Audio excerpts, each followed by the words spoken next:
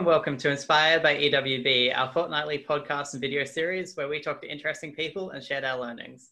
Today, we are lucky enough to be joined by Dr. Scott Daniel, Senior Lecturer in Humanitarian Engineering at UTS. Hi, Scott.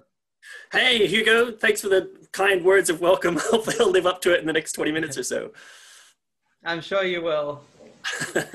Across your career, you've had plenty of public speaking experience through lecturing now and your previous experience on a radio series. What do you think have been your most important learnings and skills that you've used through public speaking? Thanks. Cool question, Hugo.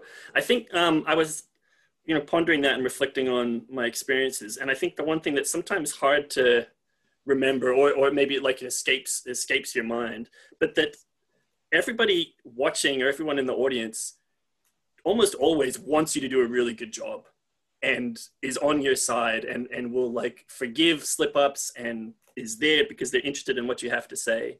And I think like when I can try and remember that, it makes everything else a little bit easier. Sometimes I think we put a lot of pressure on ourselves to kind of be like pitch perfect, and when people are on side, you can just relax. And it's actually something I do with my students when we're in face-to-face sessions, at least, is just try to encourage them to be the audience that they would want to have. If you look out and you see 50 stone-faced people kind of like looking back at you very sternly, it's hard to push through that. So I ask them to be like smiling and encouraging, like it's your best friend that's presenting and you're wanting them to do a great job.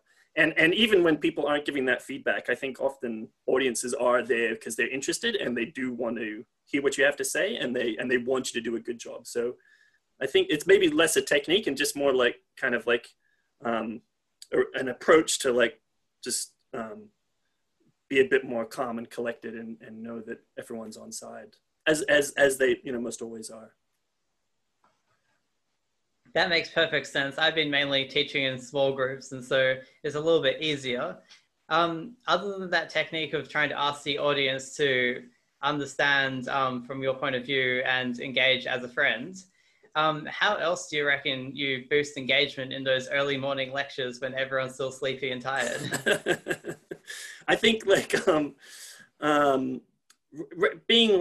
being human about it, like being approachable, being down to earth. Like I make dorky jokes at my own expense and try to cultivate an atmosphere of kind of openness and being vulnerable. And like, I'll do that clumsily by, making fun of myself or recognizing that it's hard to, be at an 8 a.m. event or something. And I think just trying to make it more conversational rather than kind of platformed, just make it as convivial, as down to earth, as conversational as possible. And not being, and therefore like kind of not being pretentious and being kind of platformed, but just trying to be more approachable. And I think there's like it gets harder and harder in bigger and bigger groups, but there's some little things that you can do that can help convey that subtext. Like when I used to have groups of up to, I think the biggest I've done it with is a group of about 60, but I sat us all in big chairs in a circle, and they're still there primarily, like I was leading the discussion. I was the one doing most of the talking, but yet there's a subtlety imbued in the layout, which conveys that everyone is participating and everyone has a right to speak and be heard. And you don't even have to state that explicitly. It's built into just how the interaction is set up. And so I guess like that's not always possible, but that would be kind of the approach that I take, is trying to make it as inclusive as possible. And you can kind of operationalize that in some ways. And little tiny things that you can do about interacting with people in those like in between moments that can help cultivate a warmer atmosphere. It's not always easy, and I've struggled online to replicate some of those like small subtle techniques. But that would be the goal that I'd have, is to that twofold, remembering that people are there because they're interested and they want you to do a good job, and trying to cultivate like a warm and kind of like level and inclusive atmosphere to the interaction. Humor sounds like a great technique, and I can really see how that two-way communication really would boost engagement. And I also love how you mentioned that you bring everyone into a circle. Like I found that on some long training days on the weekend for volunteering events, like I've had to try that exact technique and it really helps and gets everyone more engaged. And it's amazing how the environment does that. Like, and you know, contrast that with, you know, someone standing up behind a podium where they're blocked behind something, and people are in tiered seating where they've, even though everyone's in the same room, that kind of spacing can kind of just set the tone set the expectation of, oh, I'm just here and this guy's going to talk, or inclusion where everyone's got an equal voice. So I think some of those subtle ways of kind of physically expressing what you're hoping for intellectually, you know, you're hoping for an intellectual exchange of ideas, and you can cultivate that by setting the tone with some of those subtextual clues. And yeah, how to do that online, I'm still figuring out, but I love, like I used to, in the last few years, have been involved in a number of design summits, and that's what have been a really fascinating experience each time in different ways to share that with students, and lots of opportunities to have really warm and open and vulnerable conversations where you can interact with students as a human being and not pretend that you're not. Yeah, approach really, really does make all that difference. To my knowledge, you're actually our first radio host or radio representative on the series. How did you actually get into radio, and what were some of the most interesting questions you were asked in your time on radio? So I did, so years and years ago, I used to teach high schools maths and science, and stepping out of that, I got into doing science communication with Questacon, which is the science center in Canberra. And so we traveled around for a year and a bit, traveled around lots of kind of rural and remote Australia. And through that, got my first taste of radio and did like School of the Air in Kalgoorlie with some students in remote outstations, and did some ABC spots as well, promoting some of the work that we were, you know, some of the science outreach that we were doing. And then a few opportunities led to having a kind of semi-regular spot on local ABC. And I would, it was a mix of doing little science demos that, you know, that you can do with household things that you could find, you know, around the house, as well as answering questions from listeners. And one of the, I think I did it for a few years, so over that time got quite a few questions, but two stood out. One was a handwritten letter. This is only a few years ago, but it was a handwritten letter written in this beautiful scraggly script that an elderly lady had written in, wondering why, and she kind of like wrote this, you know, full-page letter, wondering why when she saw a plane go in the sky, she could see the plane over there, but it sounded like it was coming over there, you know, because of the different speeds with which light and sound waves travel. But it was kind of beautiful to see how she still was curious enough about something that she was puzzled by to try to understand it. And that kind of relates to the other question that really stood out as one that gave me a lot of pause, and one I still ponder from time to time. But it was from a teenager in Gippsland in Eastern Victoria who wrote in a question about what makes us human. And I found that fascinating because it's one that has fascinated, you know, humanity for millennia, like for one, but also, you know, how can we approach that question? And the angle that I took was that there are in the past, there have been some hallmarks of what distinguishes humanity. You know, for example, tool use was initially, you know, postulated as being a distinguishing feature of Homo sapiens, or language.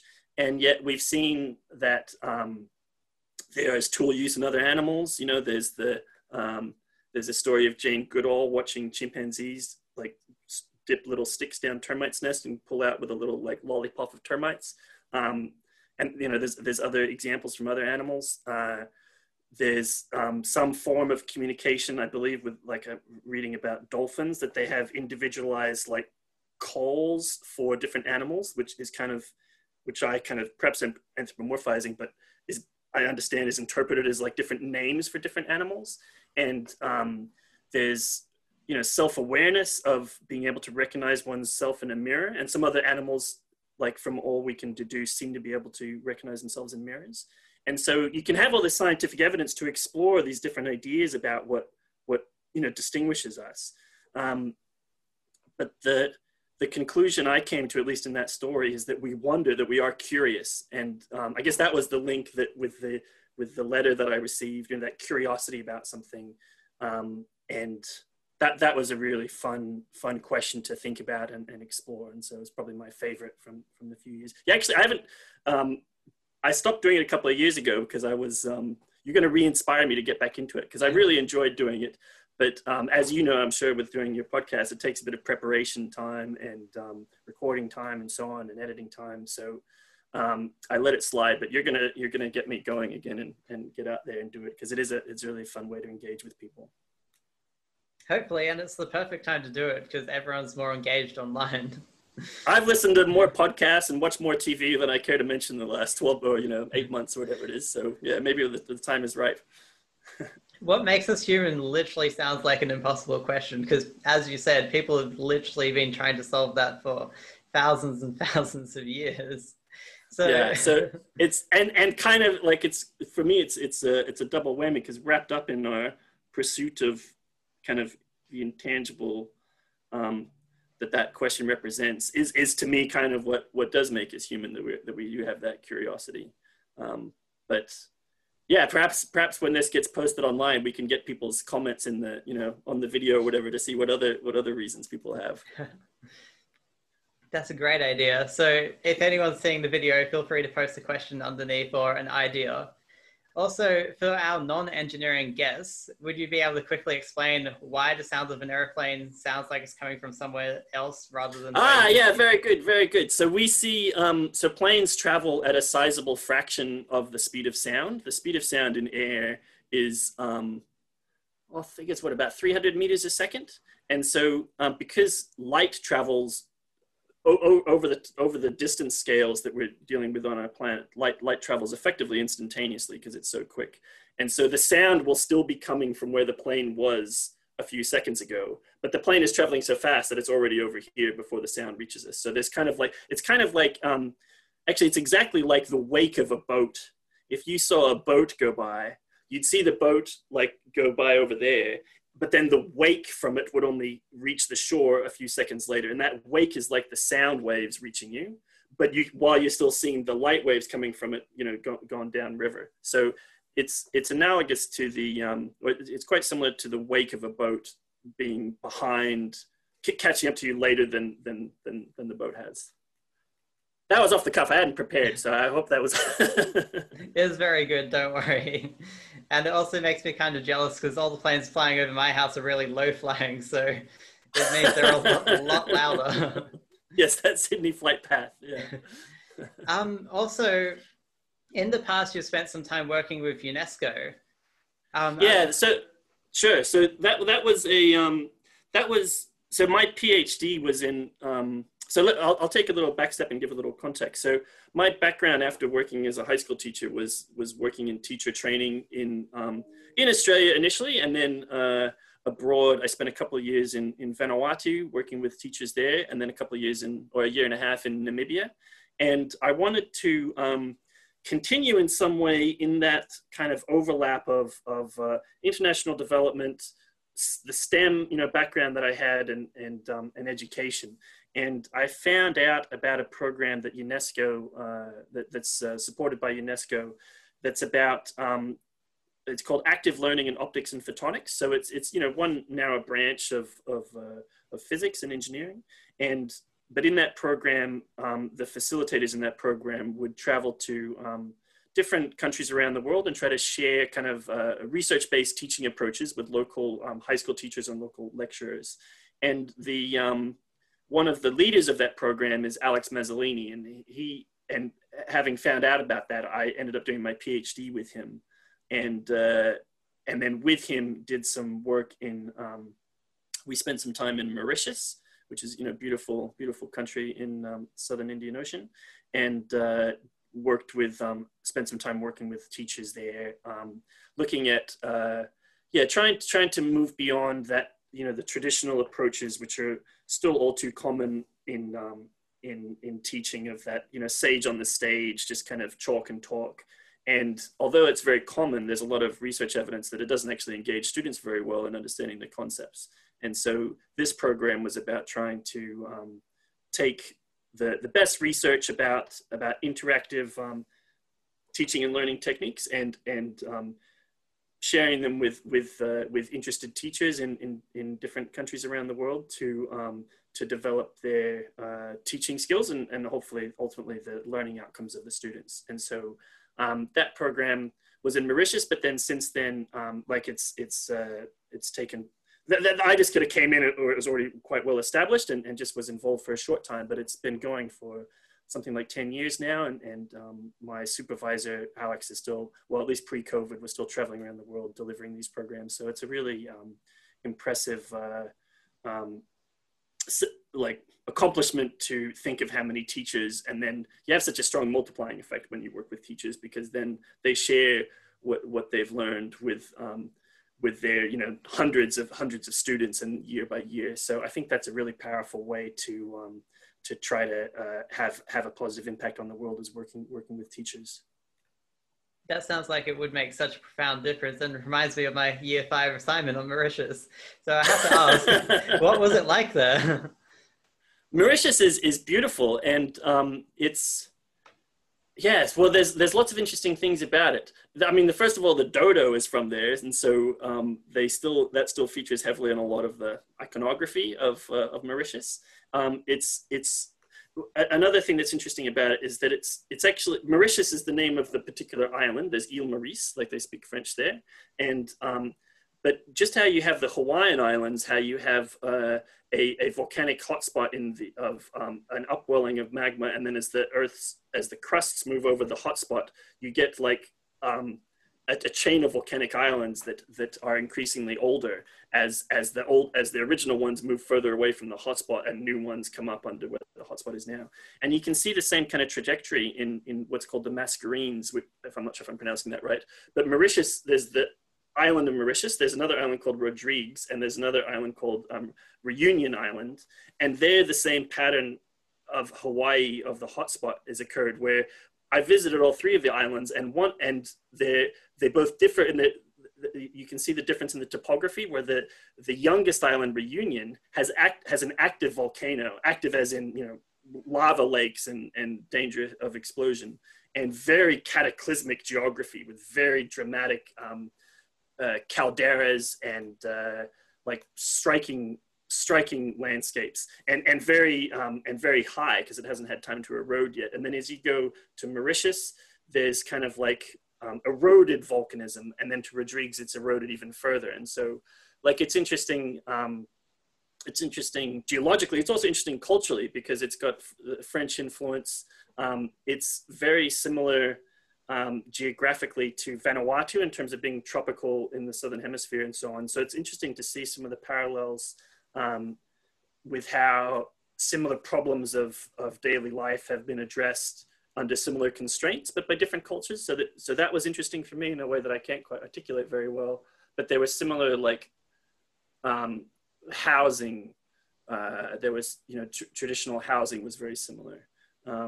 It's also interesting, like historically, because Matthew Flinders, who traveled around Australia, also was traveling around the world. And so he was, I believe, imprisoned on the southern end of Mauritius when it was a French colony, and the Brits were at odds with the French at that time. So it's a really interesting place. And it actually shows up on Chromecast when I have those photos that show up on Chromecast that rotate through. One of the photos is there from Mauritius. Every time it comes up, I get excited, because it's such a striking landscape that they've used some photos from there on the Google screen show. You should visit. I really should. I never expected to be learning geography today, but I'm glad we took that tangent. It sounds truly beautiful. It's a really special place. It's really nice. Unfortunately, that's all the time we've got for today, but thank you so much for joining us. You've been such an amazing guest. Oh, this has been really fun. We didn't even get to talk about Engineers Without Borders and the work I'm doing at UTS. So maybe we could save that for another one. But Yeah, loving what you're doing with promoting Engineers Without Borders and promoting people working in the space. So thank you very much for the opportunity. Thank you. Now we'll have to hand over to Ning and Muskin, who will continue the episode.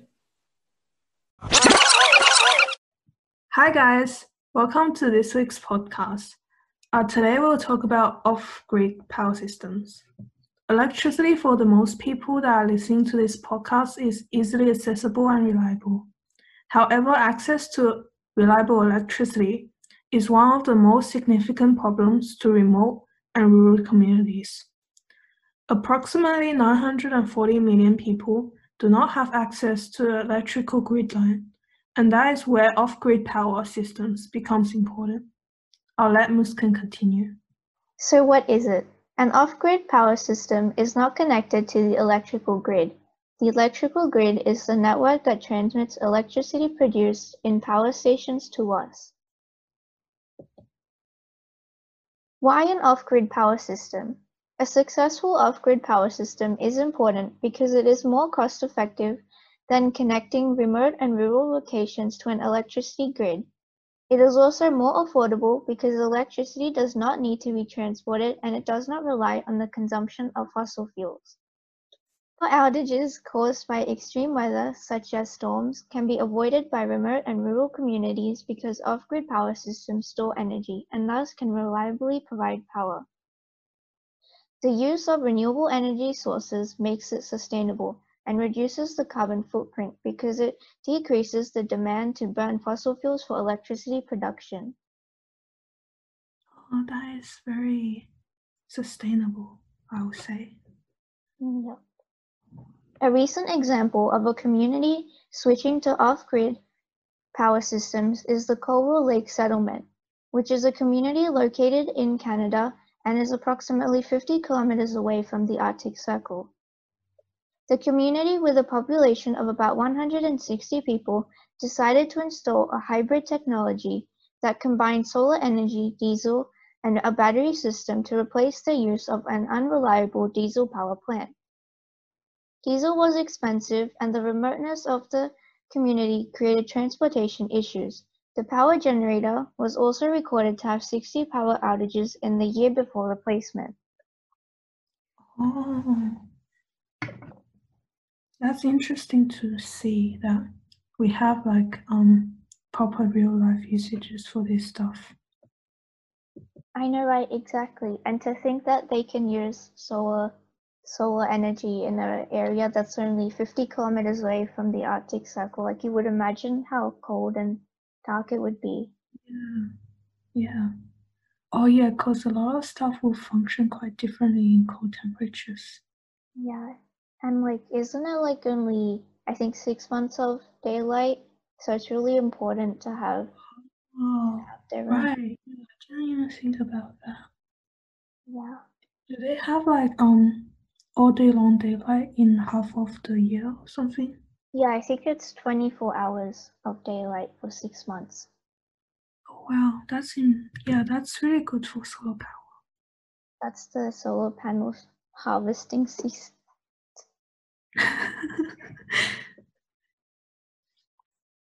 So the project began in 2013 by Northwest Territories Power Corporation. During the development process, they decided on a battery system with 232 kilowatts per hour of energy that was provided by Saft. The four battery modules are protected by the extremely cold climate by a container designed by Saft. It can withstand temperatures as low as -50 degrees Celsius. The 81 kilowatt solar photovoltaic system was developed by another company called Green Sun Rising. It has 546 solar panels, and 330 of these solar panels can float on permafrost. Wow, that's impressive. And so for the viewers who can see the screen, you can see how like the solar panels are like surrounded by snow and ice, but like the solar panels can still float on top of the permafrost. And then going back to the 24-hour daylights in the summer months, the lithium-ion batteries are charged during this time. so that the solar and diesel generators can be switched off. This has caused diesel consumption to decrease by 40% in the community. Wow, that's really impressive. I know, right? Like, to imagine like how they were relying solely on diesel and to go from that to like solar energy. That is really good. 40% is a lot, almost half. Yeah. And if they keep building on this, then they could reduce it by even more. Yeah, definitely. Reducing our demand of fossil fuels. While researching, I also came across this project called the Off-Grid Box. It's like this tiny compact box that's 1.8 by 1.8 by 1.8 meters, developed by an Italian company. It's supposed to generate power using solar panels and provide access to clean drinking water. However, it has an expensive cost to set up, which makes it difficult for large-scale produce and greater availability to communities. I see. This looks more like a individual kind of project. Yeah.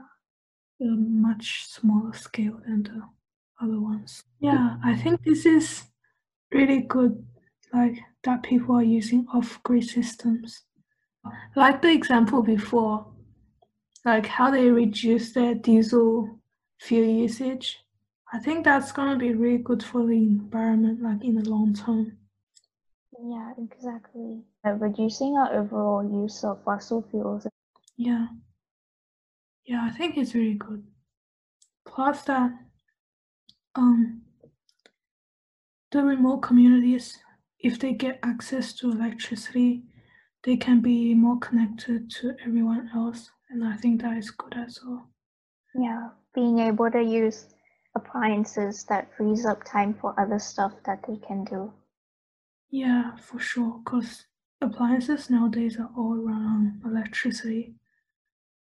And then if they want to use like computers and stuff to connect to people, yeah, that needs electricity as well. So it's very important. That would also like create job opportunities if they could access electricity and then the internet. Yeah, for sure, for sure. Yeah. Yeah, I think that's important as well. So that's it for today. Thank you guys for joining. Before we finish, I would like to acknowledge the traditional custodians of the land in which we are based, the Gadigal people of the Eora Nation, and pay our respects to elders past, present, and emerging.